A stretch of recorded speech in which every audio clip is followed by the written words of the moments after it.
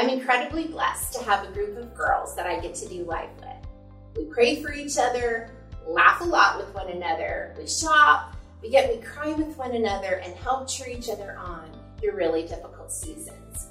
This tribe of women love Jesus. They love their families and they love others well. Now, we all have different personalities, likes and dislikes. Our temperaments are all different too, much like the seasons of life we find each other in.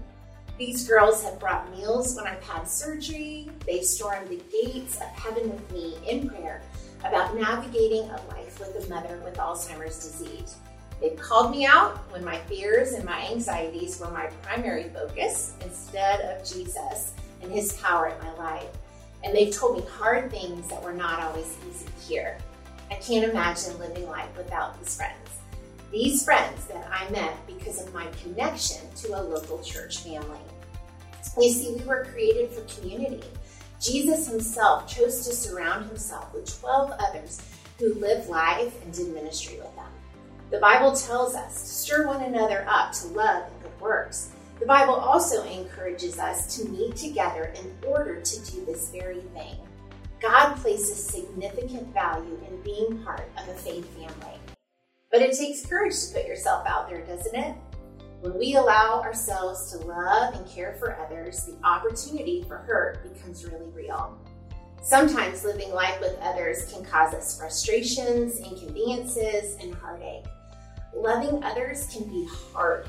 Loving others requires us to be selfless and to sacrifice for the sake of someone else, and most of all, to be vulnerable. Yet, this is what God desires for us. Fully in his love and fully loving one another. Our relationship with Jesus empowers us to love the way that he loves so that the lost world around us can see him. The way we love and serve others points us to Jesus and his incredible love for all of us. Now, as a result of COVID, it is easier than ever before to just stay home and watch church online.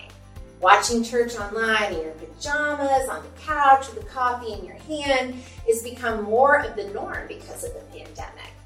But now, as things are settling down and we are getting back to being normal, we need to be physically present and actively involved in the local church. We can't live and serve in community from the comfort of our homes. Being a part of community of believers points us to Jesus, helps us to stay accountable, provides wise counsel, as well as being a part of a team cheering us on our own journeys. We have to fight against the tension of not wanting to be too involved in the lives of others. Being in community requires us to be brave. Putting ourselves out there is scary, but God promises he's going to equip us with all we need to love others like he does. We also have to be brave to choose to be a part of a faith family and make that a priority in our lives.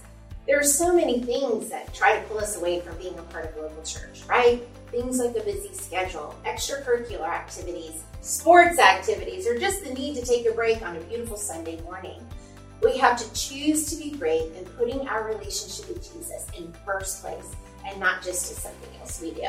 Let's don't settle for just attending church. Let's be brave and get involved with a local community of believers who serve God together.